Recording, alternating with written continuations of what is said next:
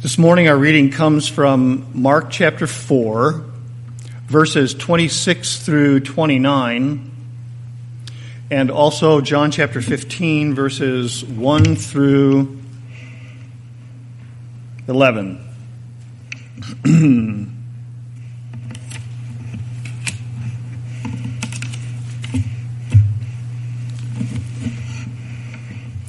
Mark chapter 4, verses 26 through 29. And Jesus said, "The kingdom of God is as if a man should scatter seed on the ground. He sleeps and rises night and day, and the seed sprouts and grows. He knows not how. The earth produces by itself first the blade, then the ear, then the full grain in the ear. But when the grain is ripe, at once he puts in the sickle because the harvest has come." And then John chapter 15. Jesus speaking says, "I am the vine, and my Father is the vine dresser. Every branch in me that does not bear fruit, he takes away. And every branch that does bear fruit, he prunes, that it may bear more fruit. Already you are clean because of the word that I have spoken to you. Abide in me, and I in you. As the branch cannot bear fruit by itself unless it abides in the vine, neither can you unless you abide in me. I am the vine, you are the branches.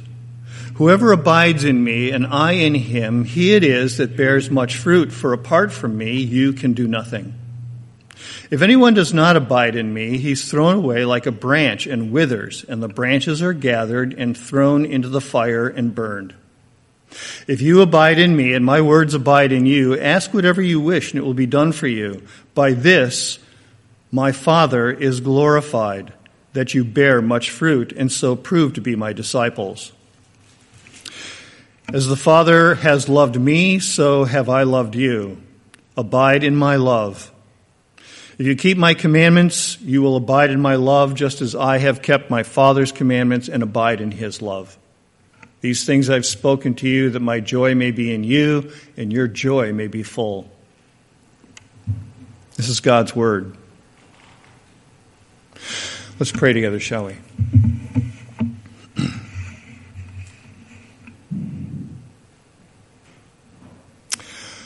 Lord, sometimes it's just enough to listen to your word and to hear the expectations and the promises and the things that you're doing, and to just be still and to reflect on that. And yet, Lord, I am called upon to proclaim your word to your people that they may be encouraged and strengthened in the faith and built up. And therefore, I'd ask for unction.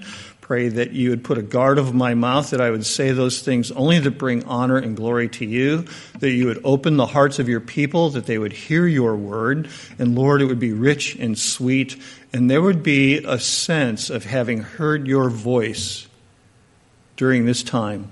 We humbly submit ourselves to you and look upon you and wait for you. In Jesus' name, amen. Last week I began a short series entitled Passing the Baton. I'm now beginning to wind down my work here as an interim pastor, as officially as the interim pastor, okay? There'll be ongoing prayer for this church for a couple of months downstream and for maybe even a couple of years downstream. I can't even think about the first church that I ministered in without praying for it. So, there's always this ongoing sense. I've got this broad sense of what the church is, how the church is my spiritual family. So I just wanted to deliver a few words to you about what kinds of things to maybe give heed to or to give some attention to in this transition from my work into the work of the new guy as he comes in. So I titled this series, Passing the Baton, the way that one runner passes a baton on to another. Last week, the sermon that I spoke Even though we had snow and whatever, the sermon that I spoke was how to love your next pastor well. How to love your new pastor well. And for those of you who missed it, it's online. You can call it up and listen to it and hear what I drew out from the passage on how you may best love this new man as a congregation, caring for him as your new shepherd. This week is number 2 in the sermon series. And in a certain sense, I'm taking a risk. I mean, I'm talking about plants that grow and harvesting a crop. I'm a city boy. We are in the middle of corn country. I must be out of my mind. You should be telling me what this passage is about. But this is the one that the Lord laid on my heart. We read this passage a couple weeks ago in Sunday school. And it struck me that this really speaks to what we need to hear about our own spiritual life and what this church needs to hear about its own growth in this community. And so I wanted to address it. One of the things that we need to learn from Mark chapter 4, verses 26 through 29, this is the only place in the Gospels where this parable is recorded. It's the only place where it's said that Jesus spoke in this way about this idea. Now, as you know, Jesus drew on many observations about the world in order to present parables to his crowd. And it's not as though he took anything new or anything that was unknown. It's not like anybody who heard this didn't understand about what happened when they threw seeds into the field and what took place as the seeds started to grow. Part of what Jesus does is draws on the natural world and draws on the world around him, and I think that there's some merits in that because the whole world is actually a parable. The way in which we would think about going to work in the morning and coming home from work in the evening and what we accomplish during the day has some sort of parable significance to it. The reason it does is because God made the world. He made everything. He made us, even with our nature and our personality. And as he did so, he embedded things into the world of himself that speak of his reign and his rule and his kingdom. And then he points to those things and he says, now stop for a second and look, would you? So for example, Proverbs chapter 6, verses 6 through 8. How many of you have really just sat down in a field or sat down on a rock and watched ants? Just watched ants. You know, we would say to ourselves, that's a really stupid time-wasting activity. Really? Go to the ant, O sluggard, and consider her ways, and be wise. Without having any chief, officer, or ruler, she prepares her bread in summer and gathers her food in the harvest. The Scriptures call us to look at the world around us and to draw spiritual lessons from those things. So that's why we read Psalm 1. Look at a tree next to a stream during the dry season. And then compare it with a tree that's not near a stream during the dry season. Which one looks healthier? Which one looks better? Is there any spiritual significance in that? The Psalms tell us that there is. We need to look at the world around us and see the parables that are presented to us on a day-by-day basis, because the whole world is speaking to us of the work in the kingdom of God. And so Jesus does that right here with the scattering of the seed and the growth of the plants.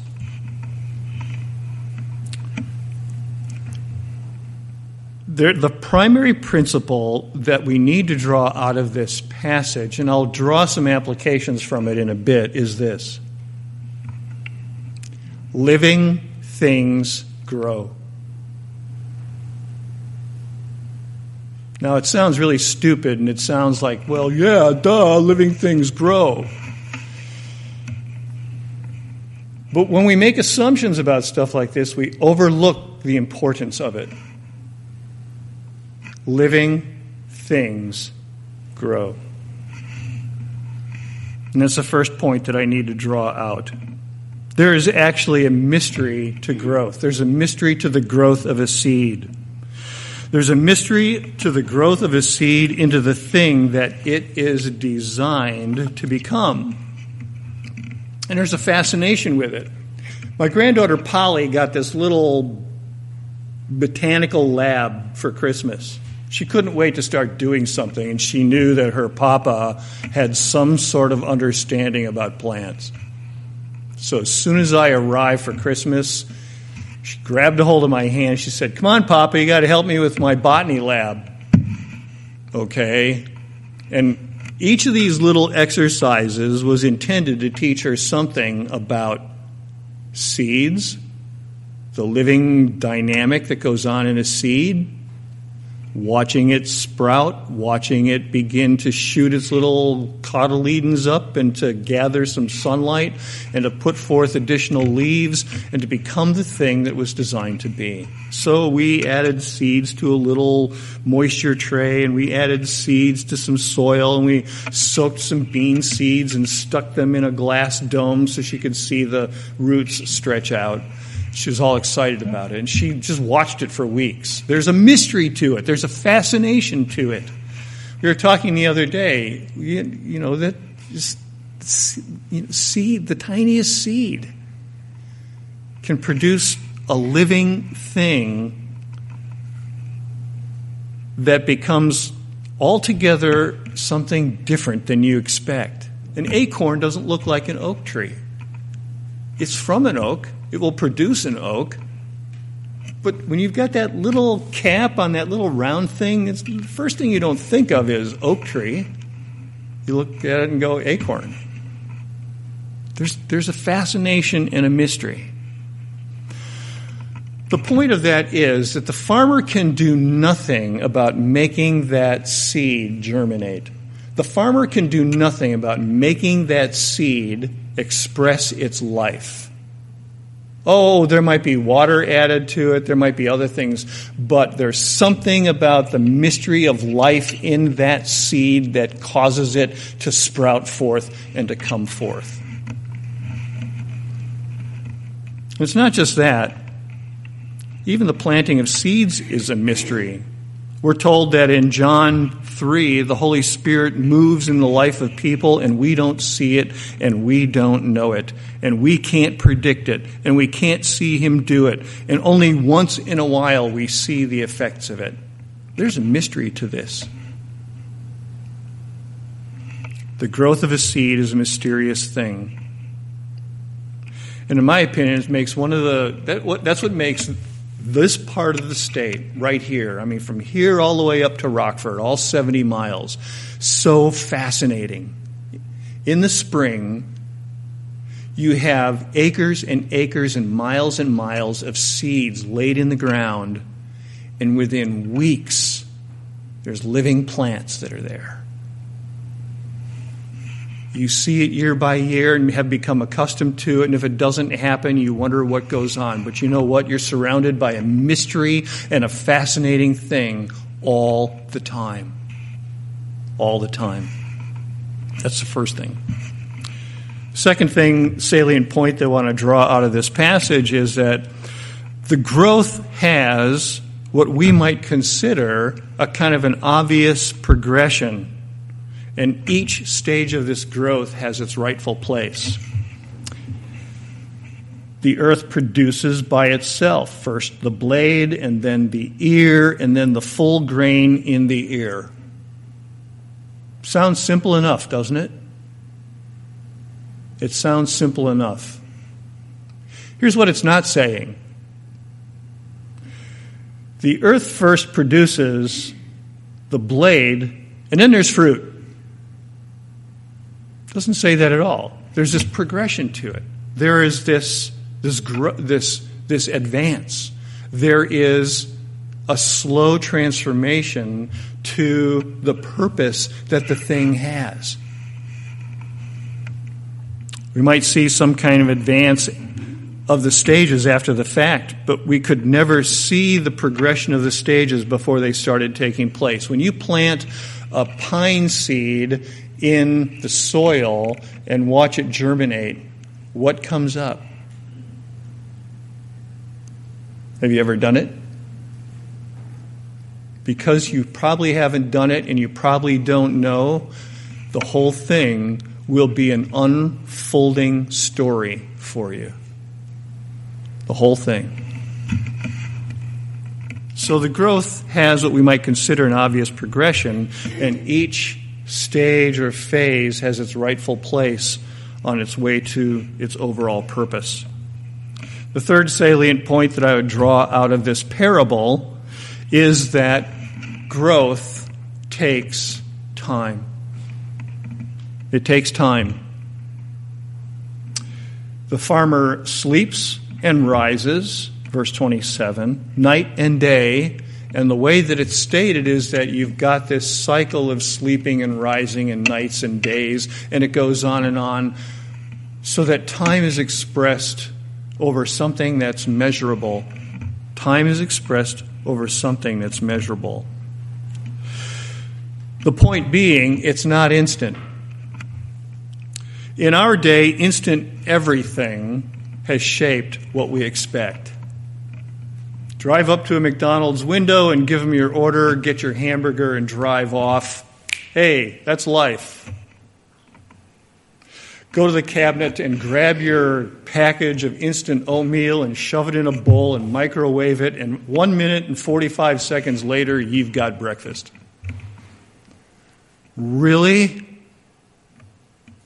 Is it really that way? We lose sight of the fact that it took 3 months to grow the oats.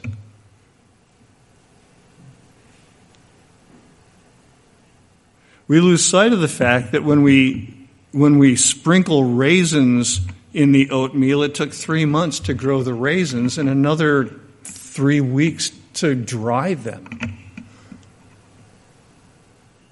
We lose sight of the fact that we put sprinkled pecans on the oatmeal. It took 4.5 months to grow a pecan on a mature tree. We lose sight of that because we just go, we pick up packages of stuff, we grind it up, we stick it in and, microwave it, and it's there. We become so instant about all kinds of things, including our growth in the faith.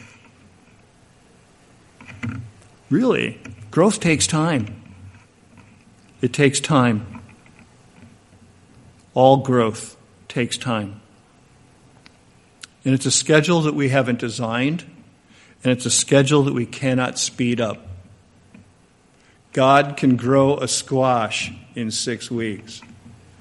It takes him 80 years to grow an oak tree. God has appointed the schedule. The fourth point that we need to see in here is that the purpose of the growth is fruit. It's not simply to grow. It's not simply to be. Everything that God made in Genesis 1, right? He said to it, be fruitful, multiply, fill the earth. I want more of you. I want more of you. Right? Everything. There's not anything that God planted or grew or created or brought into existence where he said, okay, just be. Nothing. In this world, everything is supposed to bear fruit. Now, what Jesus is describing here is not anything new. Men and women had been planting seeds and growing crops for millennia. Consider right after the flood. Noah planted a vineyard. Now, it took him a little while, but he harvested grapes from that vineyard, and he enjoyed that fruit. What is new to us is that Jesus takes this very common and ordinary thing and he says this: the kingdom of God is like this.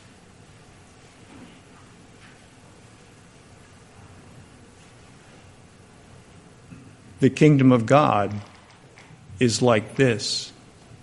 Seeds are planted. There are stages to growth. Things take time. And the whole point is fruit. That's the kingdom of God.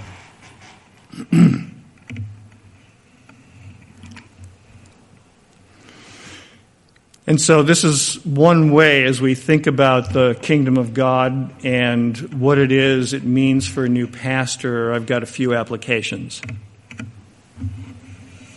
And those applications, I do believe and really would pray that they would be helpful for us as we make this transition to a new guy and as we move forward into a new phase in the life of the church. And it is a new phase. Okay? The first thing is this: living things grow. Living things grow. Right? You've tasted spiritual life. You've tasted the life in the Spirit from being born from above.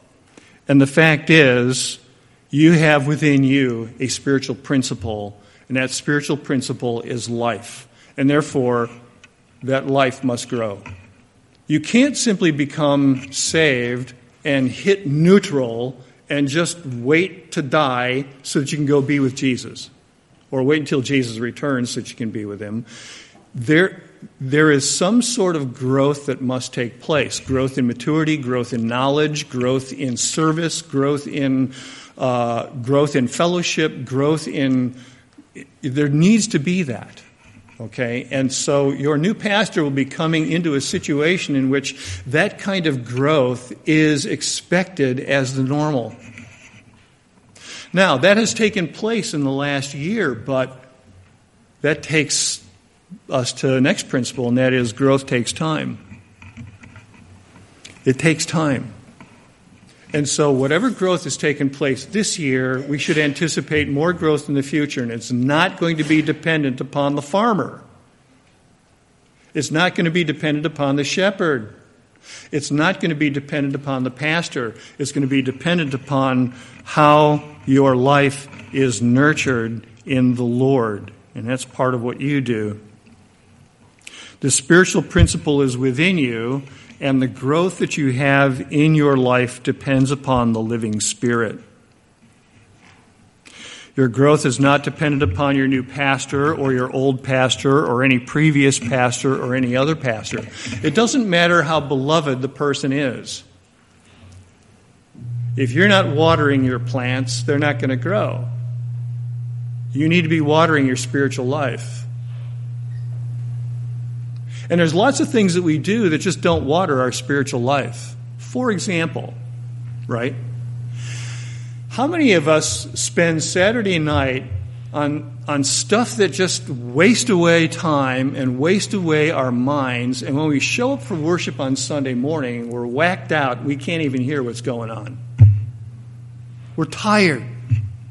We've stayed up too late. We've done things with our time that just eat up our attention, and our souls are not even prepared to come in for worship and not even prepared to come in and receive the Word of God. I do that all the time. I'm ashamed of it. I have to repent of that almost every third week because I've used my time on Saturday night appallingly instead of really preparing my soul for the kind of worship that I need to give to the Lord. Right? So it's not as though any of us are exempt from it or we've overcome it, but the fact is we have to give attention to it. Your growth in grace and in your relationship with Christ is not dependent upon any man. It's dependent upon the Holy Spirit who works mysteriously in your soul, but he works with something. He works with means. He uses means. The Word proclaimed and read, the sacraments, administered on the Lord's Day among the company of God's people, and prayer. Now, how he uses those things may remain a mystery to us, but the Holy Spirit uses those things. And that remains the secret province of the Holy Spirit's work in our salvation. What your proper growth does depend upon is your pastor's faithfulness. Your growth doesn't depend upon your pastor, but your proper growth does depend in part on your pastor's faithfulness. If he's not teaching you what is true, it will stunt your growth or warp your growth.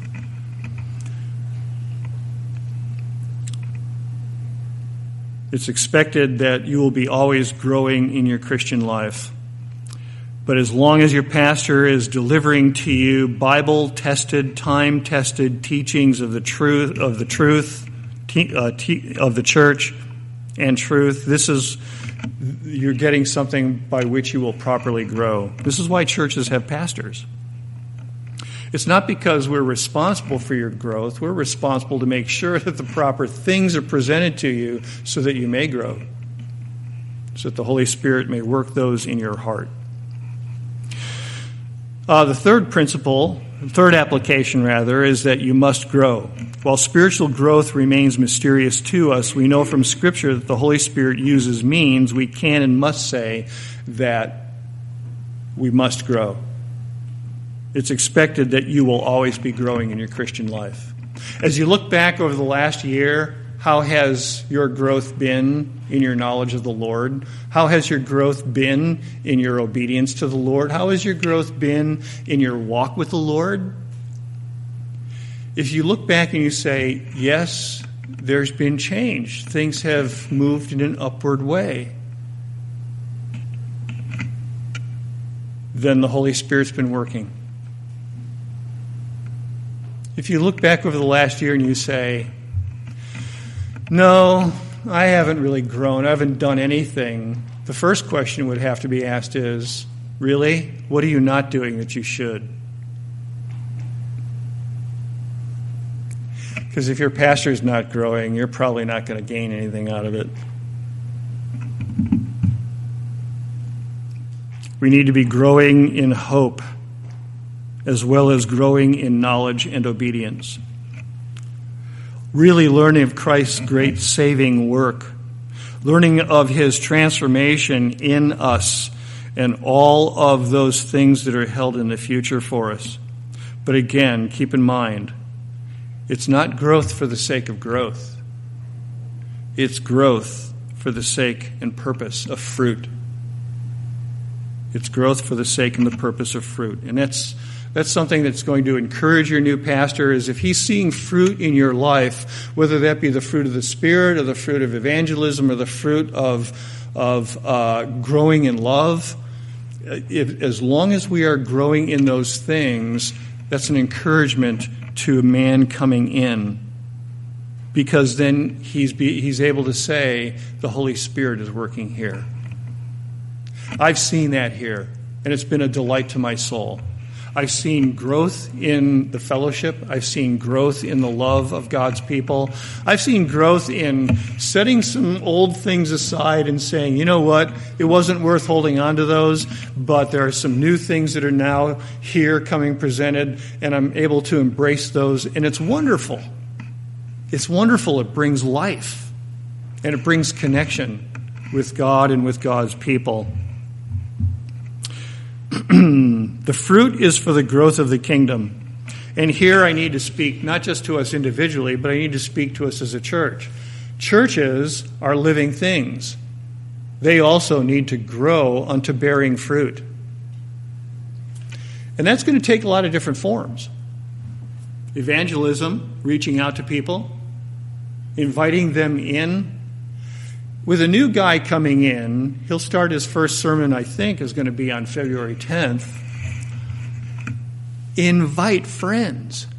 Invite family members. Come hear him. Don't say to yourself, it's status quo, it's just a new guy. No, it's a fresh voice proclaiming the thing that people need to hear.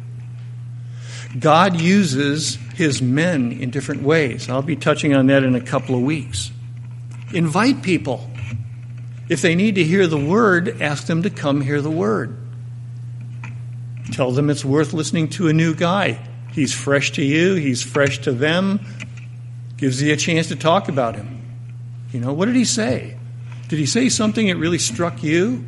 Let me tell you how it struck me. Start a conversation. So the church also must grow. The local church, Princeville Presbyterian, is made to bear fruit, to grow as a living local body. We cannot, we dare not try to remain the same. With each new personality that comes into the church, there is a change in the community. As I have come into this church, there's been a change in the community. As Chris Carpenter comes in, and Emily, and Shiloh, and Judah, as they come in, there'll be a change in the personality of the church. Receive that. Receive it and accept it. Don't say to yourselves, oh my goodness, I really wanted things to stay the same. They can't. It's impossible. Any more than a new child born into a family is going to keep the family the same. It doesn't work that way. It never has worked that way. And the more we try to keep it that way, the more we're taking moisture away from the seed, moisture away from the plant. We're killing it. Don't kill it. Keep it alive. It's a natural dynamic of people. You cannot stop it from happening when personalities come into the church. So one way it can help this church is when a new pastor arrives and begins his teaching, preaching ministry, invite as many people as you can, Christian and non-Christian, to come hear him. And see what the Holy Spirit does. Because the wind blows where it will. And we can see the effects of it. But we can't say what it's really doing. The Holy Spirit may be planting seeds. The Holy Spirit may be cultivating the soil. The Holy Spirit may be growing that person's life. One last thing, and it's drawn from John 15, and that's this.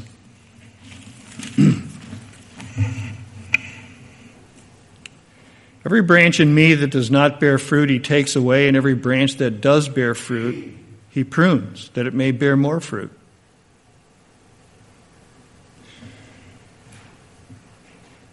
The vine dresser dresses the vines. In the course of growth, some things are cut away and some things are cut back. Okay? Now, it takes place in our lives individually, and it takes place in the church as a church. There are things that the Lord has cut out of your life because they're unhealthy. They're spiritually unhealthy. He's lopped them away and said, these are not bearing fruit. They're not helpful. Another weird Chris Baker example. When I was first saved, I had 3 sets of the Moody Blues albums. I loved the Moody Blues. I loved them. I'd listen to them all the time. And I think I was a Christian for about 2 months, and the Lord started working on me. He said, okay, you're placing too much significance on the Moody Blues. Get rid of those. No, I love the Moody Blues. Get rid of them. 2 sets of albums and 1 set of tapes. Just go. I want them gone. And so I wrestled with the Lord for probably another 4 weeks. And finally I gave in. I just got rid of the Moody Blues albums. I threw them out. I burned the tapes. I said, okay, Lord, you're God. I'm not. I trust you. And out of that, the Lord said, okay, we're now ready to start doing some Bible study in your home. We started doing Bible study in my home, and the Bible studies flourished. I was not able to listen to the Moody Blues for 30 years. I've been walking with the Lord 43 years. And when I did start to listen to Moody Blues again, I started to hear the New Age idolatry that was just woven through everything. And I thought, my God is so wise. I didn't see that, but he knew it. He knew if I was going to bear fruit, something had to be snipped out, lopped away. I'll bet each one of you can look at your own life and say, yep, the Lord has pruned me. Friends that were not healthy for you, snip, snip. Practices that were just not healthy, snip, snip. And the result is that you have fruit. God brings forth fruit in your life. You're more cheerful, you're joyful. It's like, you know what? I know who my Lord is, and I love him. And then at other times, he'll bring things in, and you go, how does that fit? And then all of a sudden, you're starting to see the fruit that just kind of bubbles up with it. Our Father is a wise vine dresser, and he will do that to churches too. And we shouldn't freak out when God prunes the church, stopping some practices, increasing others. And if the pastor wants to make a change, say, all right, let's see how this works, because it might bring forth much fruit. And we'll see what God is pleased to do with it. Living things grow. God does that work. The whole purpose is to bear fruit. And if necessary and when necessary, he will do some pruning in order to bear that fruit. Because it's fruit to his glory and honor. And part of that fruit is joy in the Holy Spirit, a sense of his nearness, and a sense of actually being useful as an instrument in his hands. Beloved, let's look forward to that, even as he brings a new man here to labor and to serve among you. Let's pray together, shall we?